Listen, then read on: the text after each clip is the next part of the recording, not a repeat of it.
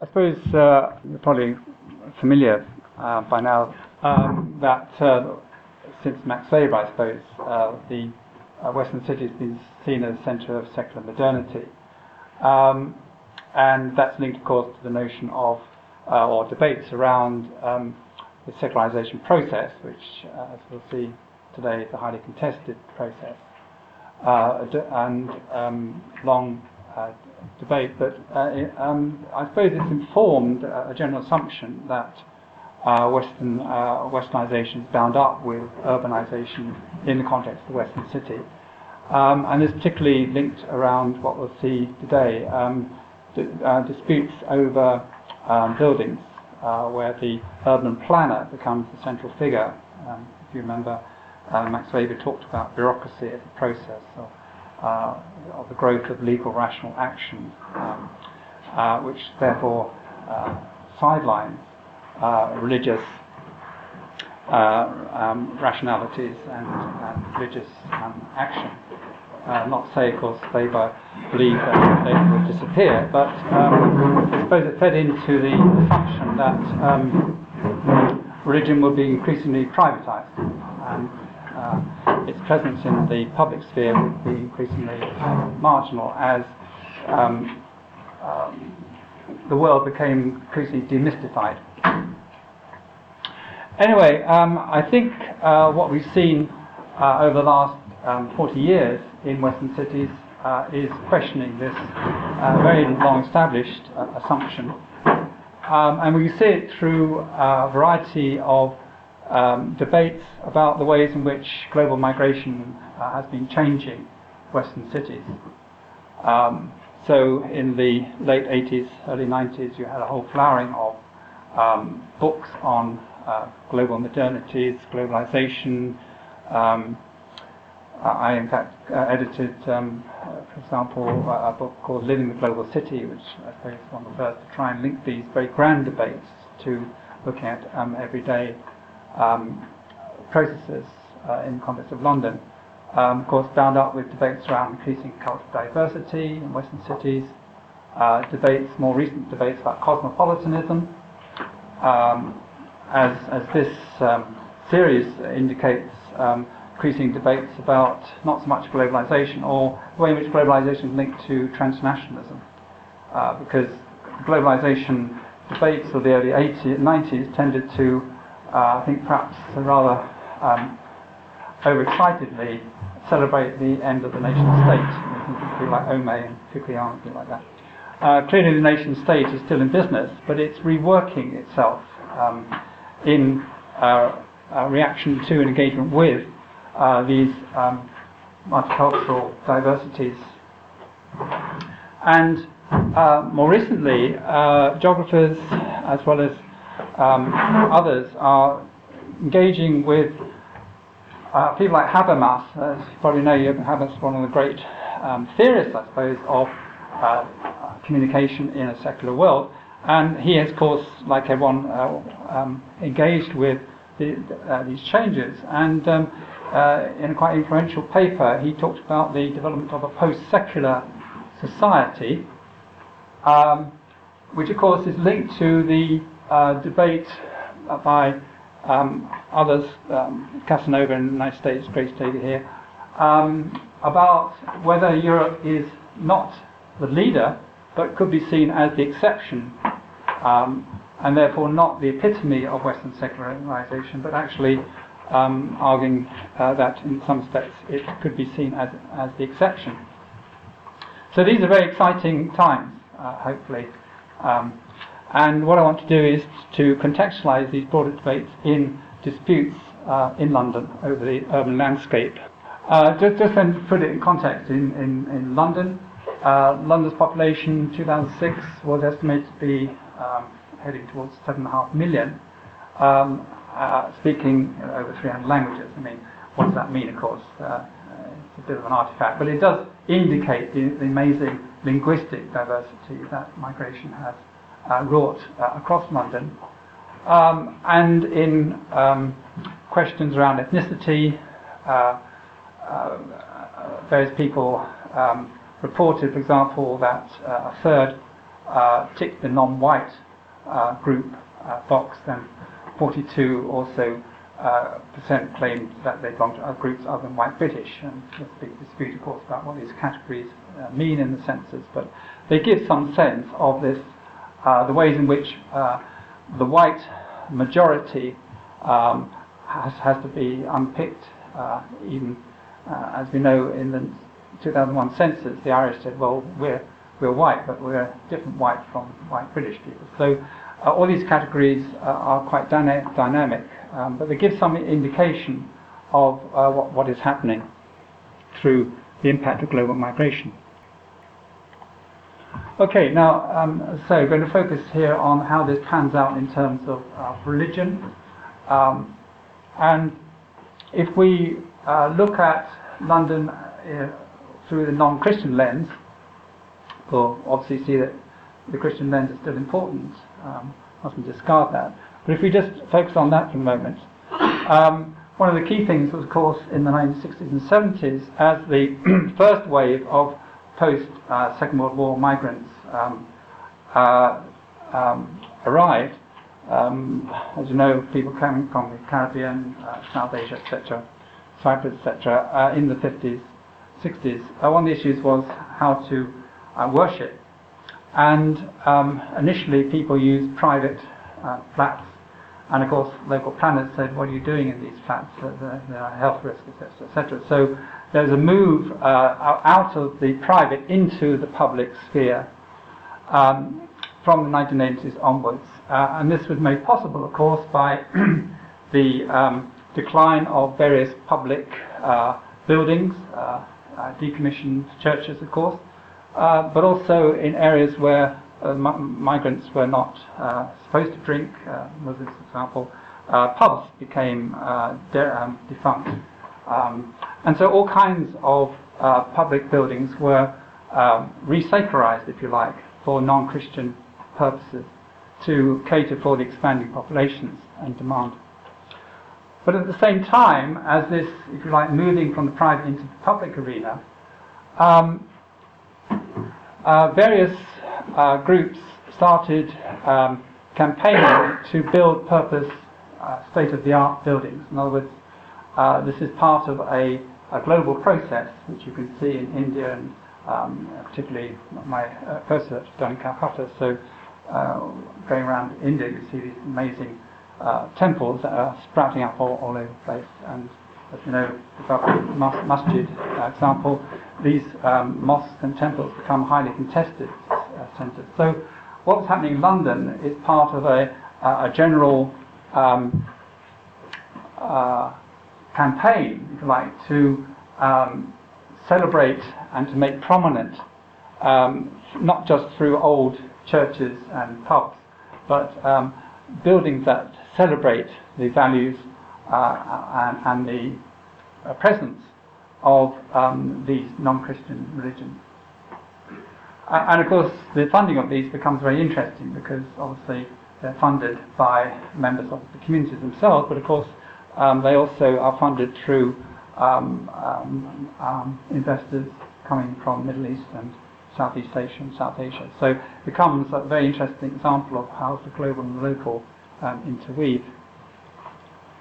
And as I say, I'm looking at this very much from a political point of view, so I'm not looking at the everyday expression of religiosity, but these are very much part of a kind of global politics of affirmation of non-Christian presence in what is seen as often a Christian or certainly secular place in the West. So I think we can see this as a sacralization process. By sacralization I mean, I suppose I'm using it in the Durkheimian sense, of, in Durkheim's language, rather than Weber's language, Durkheim talked about sacred as a place set apart and forbidden, except for certain professionals. So you're carving out space that is surrounded, if you like, by sacred boundaries. That's how I'm using sacralization. But very interesting enough, this doesn't involve simply religious leaders. Very often people approach non-Christian religions in a Christian way. They say, well, take me to your leader, take me to your priest, etc. Communities don't work this way. Mosques, for example, are run by management committees. They're not run by the imam. The imam is employed by the mosque committee, etc. So they involve all kinds of, if you like, non-religious activists, political leaders, entrepreneurs, often, of course, working transnationally between country of origin and country of settlement, community organisations. So it's a very interesting mixture of the narrowly defined religious and the non-religious. And of course, as we know, this building engages very much with the state.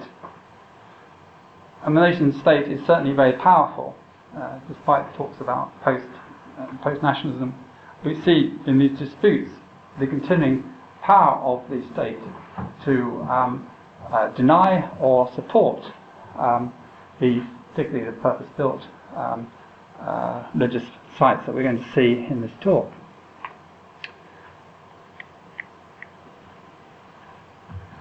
So religious groups have to learn the rules of the game. And of course, Muslims in particular have this job is made particularly difficult for them because of their suspicion directed towards them, because of, as we know, the events of 9/11 and subsequent developments, people talking about Islamophobia. So for them, it's often very difficult to actually operate the system because of the suspicion directed against them. And of course, this has led to debates around the retreat from multiculturalism. Some people talked about developments since 9/11 as post-multiculturalism. But certainly, and this is obviously, as we know, developments in the Netherlands, Denmark, etc., France, Belgium, the recent debate about outlawing veils in public space, etc. This is part of a wider European political development. So in a sense, it is often easier to get planning permission before the mid-90s. It's become increasingly a contested issue since then. Okay, now I want to focus on London's East End. Of course, for historians, it's important to remind ourselves of the continuities as well as the discontinuities, and we can perhaps talk about those in the discussion a bit more. But there's been a long tradition of viewing the East End as an alien place. It's the other to the respectable middle-class West London that people like Jez and I come from, down Shepherd's Bush, which is working class, but has become increasingly gentrified with BBC, etc., etc. So London is really divided between East and West, rather than North and South. A divide, of course, very much shaped by class, but also, of course, shaped by migration. So East London, with the docks, being built in from 1800s down, and of course, the major source of trade, of course, was through the docks. Meant that there were long-established migrant communities. In fact, of course, the story about the multicultural, this has, of course, become a discourse of celebration. In Dickens' London, of course, it was a discourse of depravity and danger. But in the literature, many people nowadays, as I say, subvert this this image of the dark, exotic, dangerous East by talking about it as a place of great multicultural diversity, etc.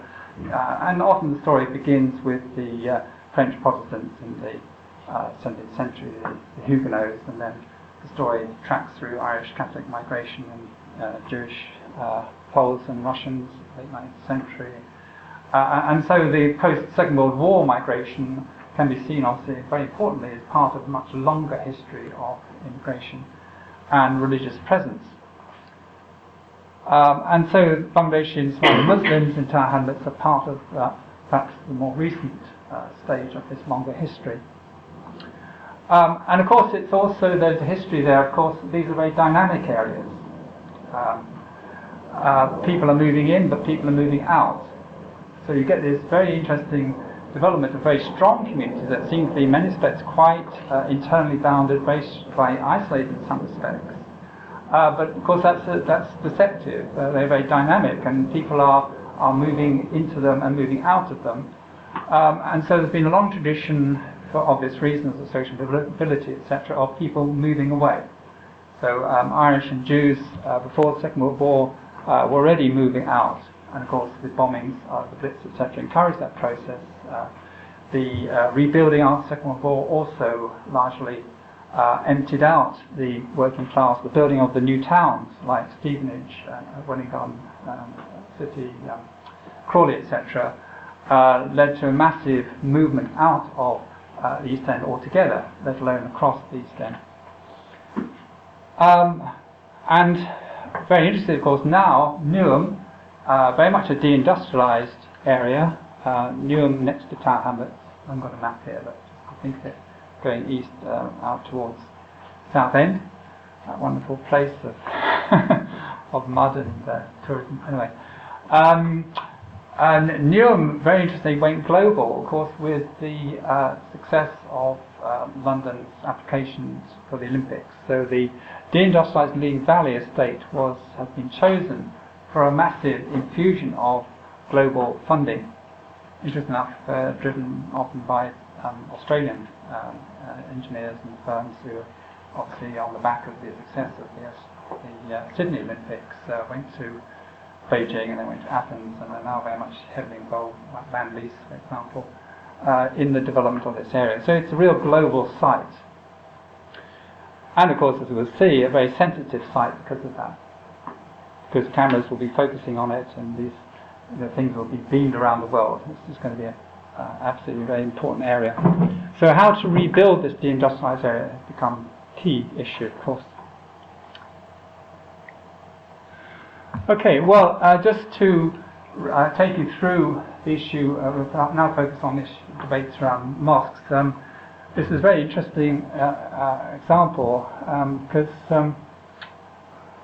it doesn't look like what many people think a mosque should look like, does it?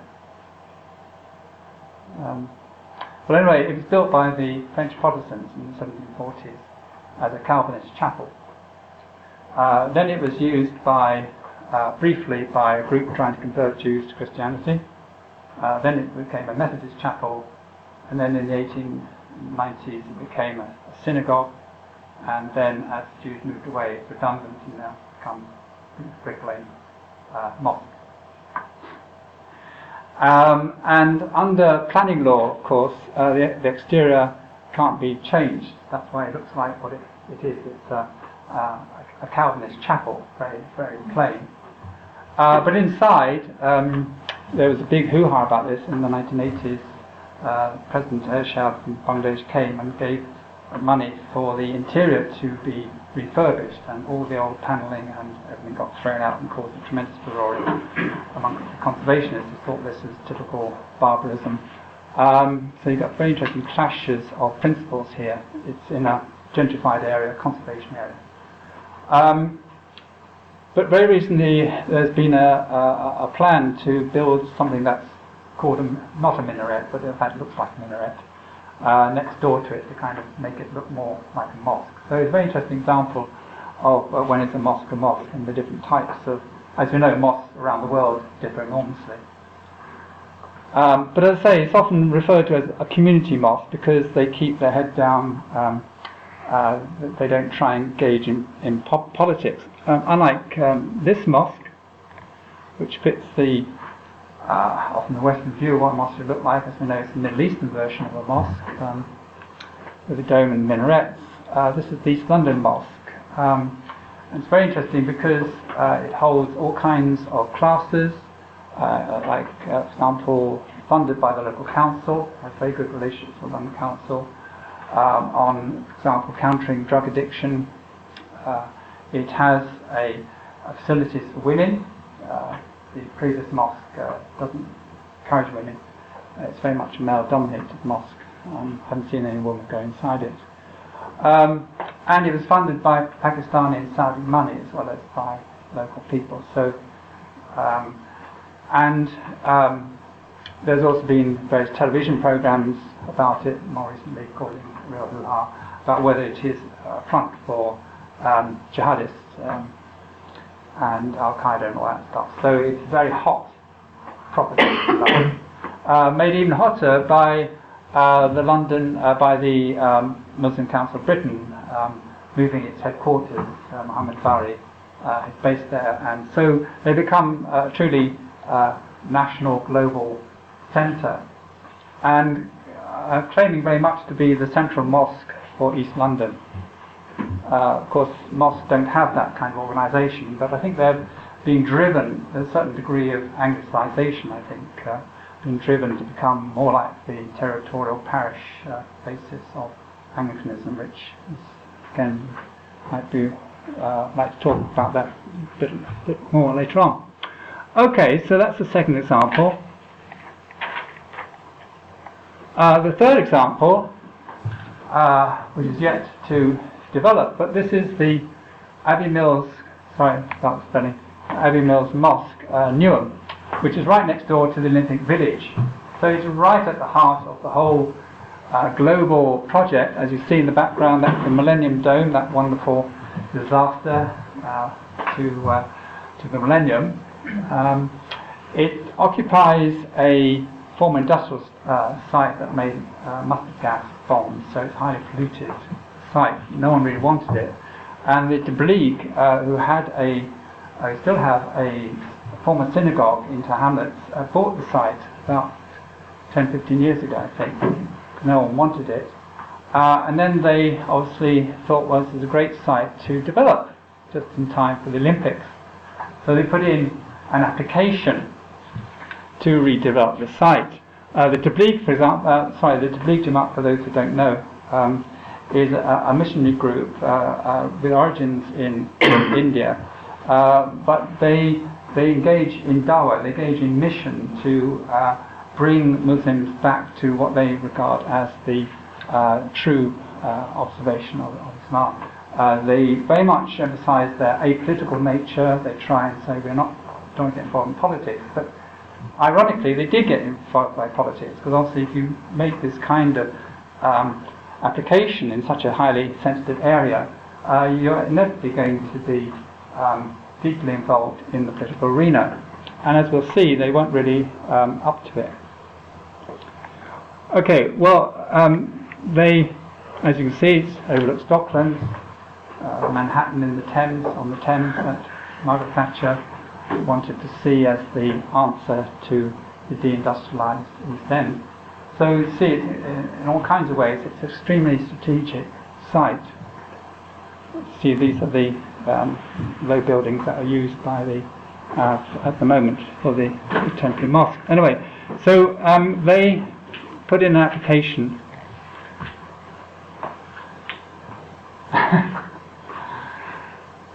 It's a very interesting design. It was proposed by a group of architects in Barcelona who claimed that they were Muslim. So there's this kind of authenticity game, because I think the East London Mosque was designed by not a Muslim. So so there's all this issue about should people from the same faith design buildings that we use. It doesn't look like a mosque like the East London Mosque does. Anyway, this immediately got into a tremendous local furore. On the grounds, for example, that it would bring far too many Muslims into this area of London. It was dubbed the mega mosque. People made all kinds of claims, often deliberately inflated, but anyway, it was going to probably have accommodation. People estimates vary between 8,000 and say 14,000.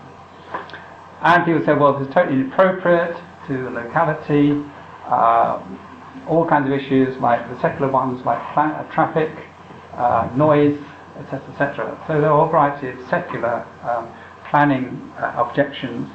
But I think more interesting enough, it was more this notion of the area being swamped by the alien Muslims. And of course, then it got involved in local politics, because there was a Christian party that built on the lines of the Christian Democrats in continental Europe, Christian People's Alliance, whose leader was a local councillor, and he campaigned on the grounds that this was non-Christian intrusion into our space. So you've got all these kinds of debates around the symbolism of landscape and who belonged to the locality. And it then became part of a global debate because a website in Washington picked up the story, and this website engaged in what they see as a global crusade against Islamism. So you can see how this local event, accelerated into a massive global discussion and debate. Anyway, of course, they had to go get planning permission, and so the argument was, well, if we get planning permission, that's fine. But clearly, political opponents, including Muslims themselves, thousands of Muslims signed a petition saying this isn't what we want. So it wasn't just simply, nasty white Christians having a go at them. Many Muslims, of course, obviously didn't want this because it was they were non-Tablighi. So why should the Tablighi have such a fantastic site right next to a site that was going to appear in the Olympics? So you can see all kinds of internal divisions around this. So eventually, planning permission was refused. So the issue then, and so really, therefore, we need to understand why this was. Well, I think clearly one reason was that they were not able to play the secular planning game. I think the leadership didn't have the skills.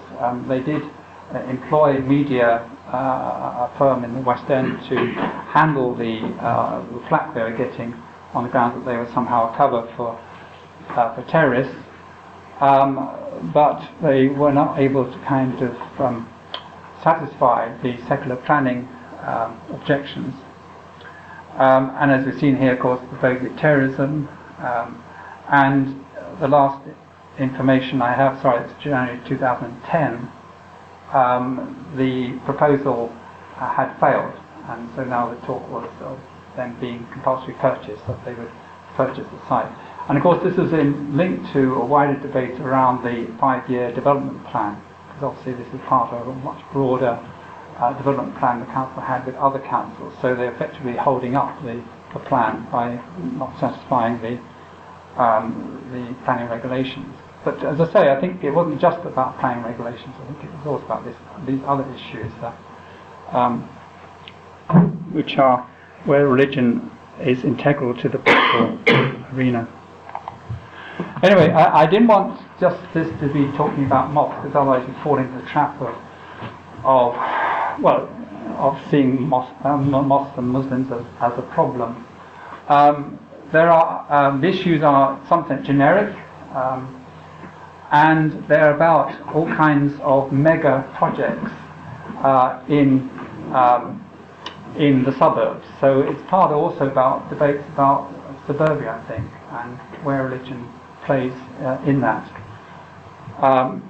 We assume that religion's okay in inner city areas, because that's where you expect all these immigrants to be doing these things. But when people go out to the suburbs, the assumption is they will become gradually more secular, etc.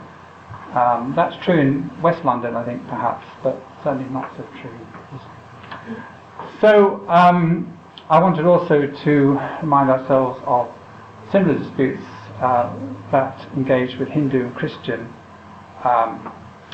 applications.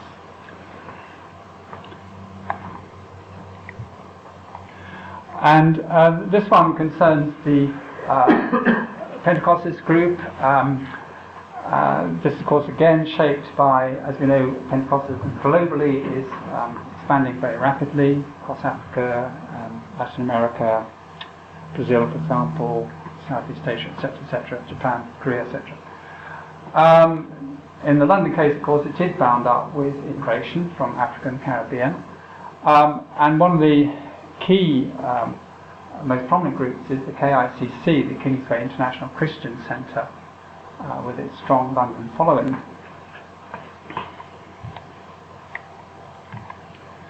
They too were also affected by the Olympics redevelopment. They had a site and were required to move from Hackney, which is north of Newham, next borough north.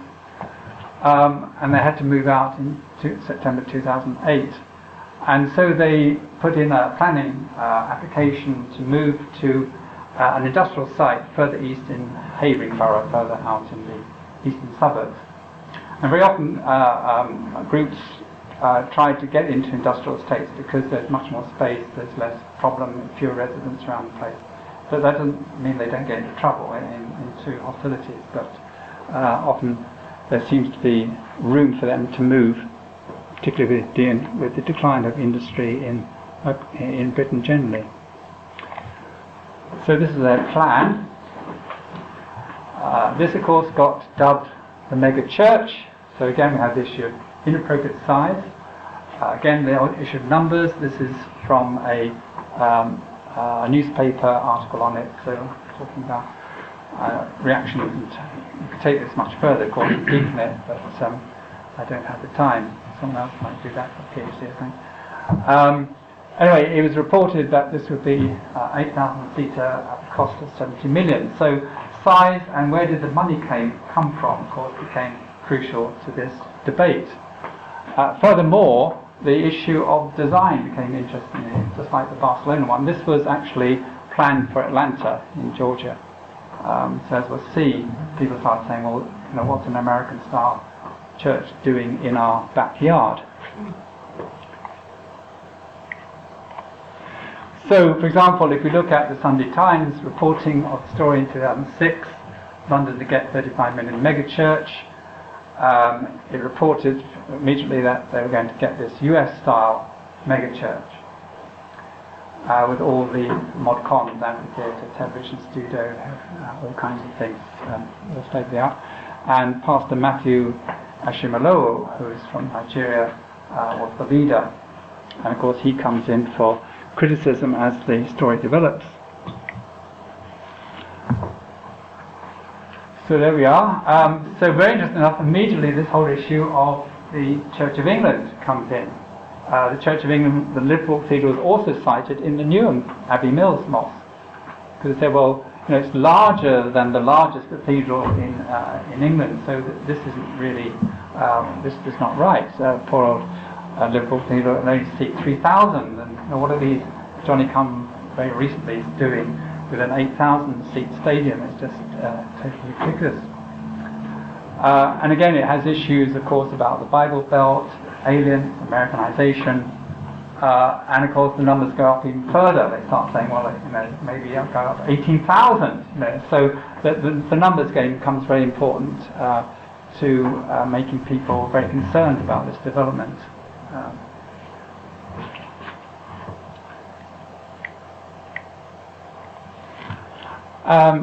And then, of course, to make it worse, the money was actually paid. Some of the money that they have came from compensation. So it's actually the British taxpayer who is actually funding this particular group. Of course, they had a good, they did well because of the height of the property boom. So they were bought out at the right time. The London Development Agency was the one that paid and bought them out at the market price. So again, the issue is, this is unfair because it's the taxpayer who's actually paying for this particular group for its own particular things. And then, very interesting enough, in this article, the whole issue of Pentecostalist message came through, that this is not the right kind of Christianity. This celebrates a kind of happy and successful health and wealth version of Christianity rather than the gloom and doom that we associate with Easter and crucifixion, etc. So again, the kind of, you can see the subtext that people living in deprived areas don't want to be ripped off by these people who are profiting at their expense, giving them false hopes that they'll become, rich.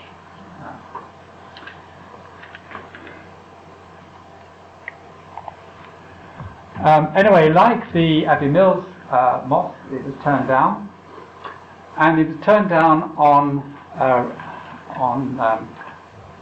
secular reasons. inadequacy of local transport facilities, traffic, conflict with strategic employment policy for the area, and again the issue of scale.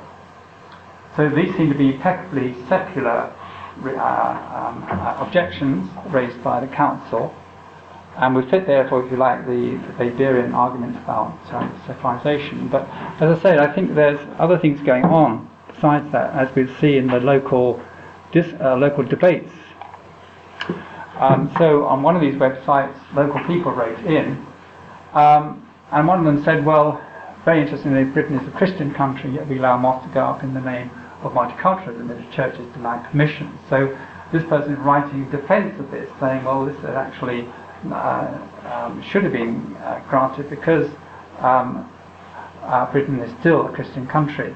There had been a business park, factory, cinema, even a nightclub. I imagine the outcome would have been somewhat different. So this fits into the notion of increasing secularism and multiculturalism that supports Muslims but doesn't support Christians.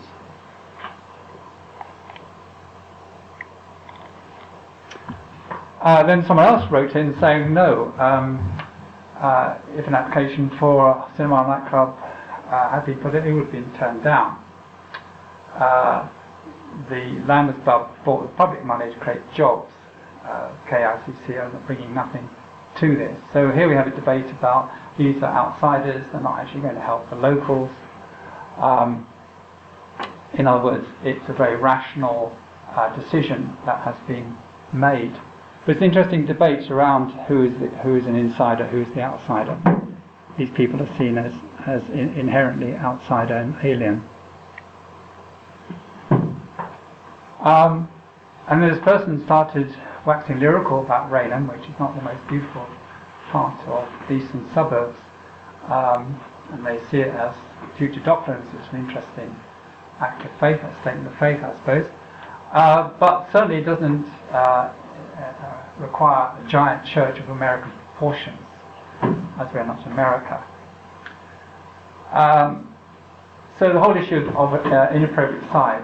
So small churches are fine, mega churches are not, and certainly not if they look American. It says what they propose is a want, not a need. Interesting way of putting it. Okay, so to wrap it up then, what does this signify, I think? Well, of course, one of it is the usual thing of NIMBYism, not in my backyard. I wrote a chapter in a book that came out in the mid-90s comparing disputes around mosques between Western Europe and North America by Barbara Metcalf, a South Asian historian based in the United States. And in that I looked at the debate around the Islamic mosque compared with a Shia Muslim proposal near Heathrow Airport. And that had very similar issues, so there's kind of interesting history, continuity here. But of course, once the building went up, people got on with their lives. So you can overdo the intensity of these things. You know, people may protest, but usually when the thing goes up, people say, okay, it's here now, and let's get on with it. And it's on the A40, so as you come into London, you'll see it just near the turn-off for Southall on the left, and it's, you know, you wouldn't know there'd be such a hoo-ha about it. But I think what it does is to give you a window into people's insecurities and debates about who belongs where. I think that's the justification for doing it. And again, as I say, a justification for talking about the way that disputes are also about religious issues, not just secular issues.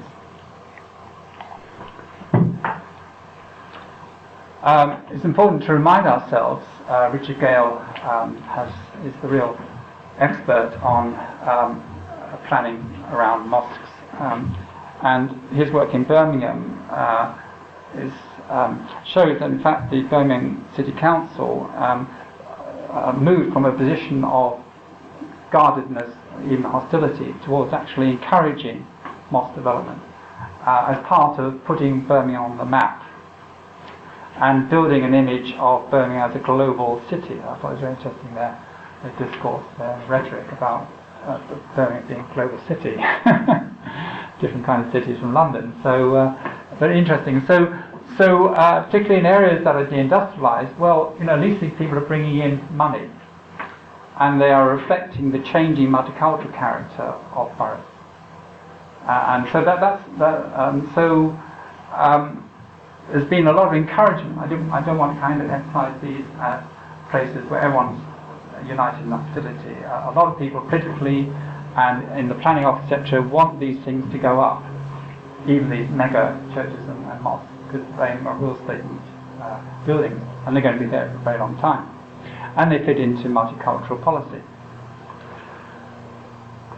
And of course, as I say, it reflects the awareness that Britain, of course, through deindustrialisation, is moving from an industrial to post-industrial society. This fits very neatly. I mean, what this shows, of course, is that these local struggles are very much linked to the globalised struggles. So they're local, global. Robertson coins a rather crude term, localisation. But other people talk about translocal, for example, Pete Smith. But anyway, they're talking about this intense mediation across different levels. But I think the Olympics, of course, makes London's specific global multicultural complexity very stark compared to Birmingham and other cities. So there's some specificity around London as a major global city, I would argue. And as I say, this religious-secular divide is refracted through these disputes over grand religious projects. So it does fit the arguments that may not be post-secular, but certainly an engagement between the secular and the de-secular of increasing intensity, where global and local interweave.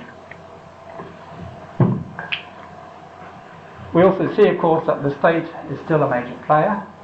It hasn't gone away in these areas of planning, law debates and changing landscape. They still play a very important role. And of course, the importance of learning the laws of the planning game by those wishing to build these statement buildings. And of course, it shows a continuity that these secular debates are still important: traffic noise, parking, jobs, etc. They are there; they haven't gone away. But I think it's the symbols, the symbolic language that's also important and very indicative. Particularly, I think this very interesting debate about the Church of England still being an important player in people's imaginations, if not in their daily practice. So Anglicanism is still closely linked to notions of the nation, and how that is reflected through notions of the local. So how does the local link to the nation? So Anglican Church still, let's say, retains a dominant position. And as I say before, the new religious groups are often seen through in relation to that church. So the more they conform towards the established church, the more that they're seen as okay. The less they are, the more people think, well, they're not really indigenous, they're not really insiders, they're just exotic aliens, they'll never fit. Hopefully, as we see the increasing ethnic and racial dynamics of contemporary cities, religious placemaking takes, hopefully that's established. But I think in terms of the post-secular city, I think what we might be seeing is a growing awareness of continuities with 19th century and early 20th century urban society. I think this is what's done. It's not just about presence, it's not just about sudden volcanic eruptions suggests this is what I'm saying, actually, isn't it? I think the hegemony of the post-Second World War secular welfare state tended to blind people to these continuities. And as the secular welfare state has declined, as we know, with government encouraging faith communities to come forward, encourage all kinds of voluntary organisations, NGOs, civil society, etc., we're seeing much more clearly the continuities, the survivors, if you like. They're always there, but as I say, we largely blinded to them by the dominance of secular welfarism. State, of course, as I've argued, is still important, but clearly in some sectors, like health and welfare, it is obviously encouraging other people to come in. And just going back to this debate around cosmopolitanism, multiculturalism, I was very interested in an article by Craig Calhoun, who's based in New York and written very interesting stuff on nationalism. And I was interested in his discussion of cosmopolitanism as relevant to this. And he raised a very interesting notion of translation, and how in the public sphere we have to translate across cultural divides and histories. And that religious people aren't the only ones in this translation dialogue, if you like, that the non-religious, the secular, also must be involved in it. If that's what cosmopolitanism means in today's conditions. And he argues in the article, history is a mutual engagement, produce both common understanding of citizens are able to understand each other, and not simply matters of translation or advances of reason. So it's not just a rational process, translation. It also involves particular histories that forge particular cultural connections and commonalities. So the history of London, the history of East London, in this global context of working with difference, where religion has become crucial to that process of translation, I think is what this talk hopefully will have argued. Thank you.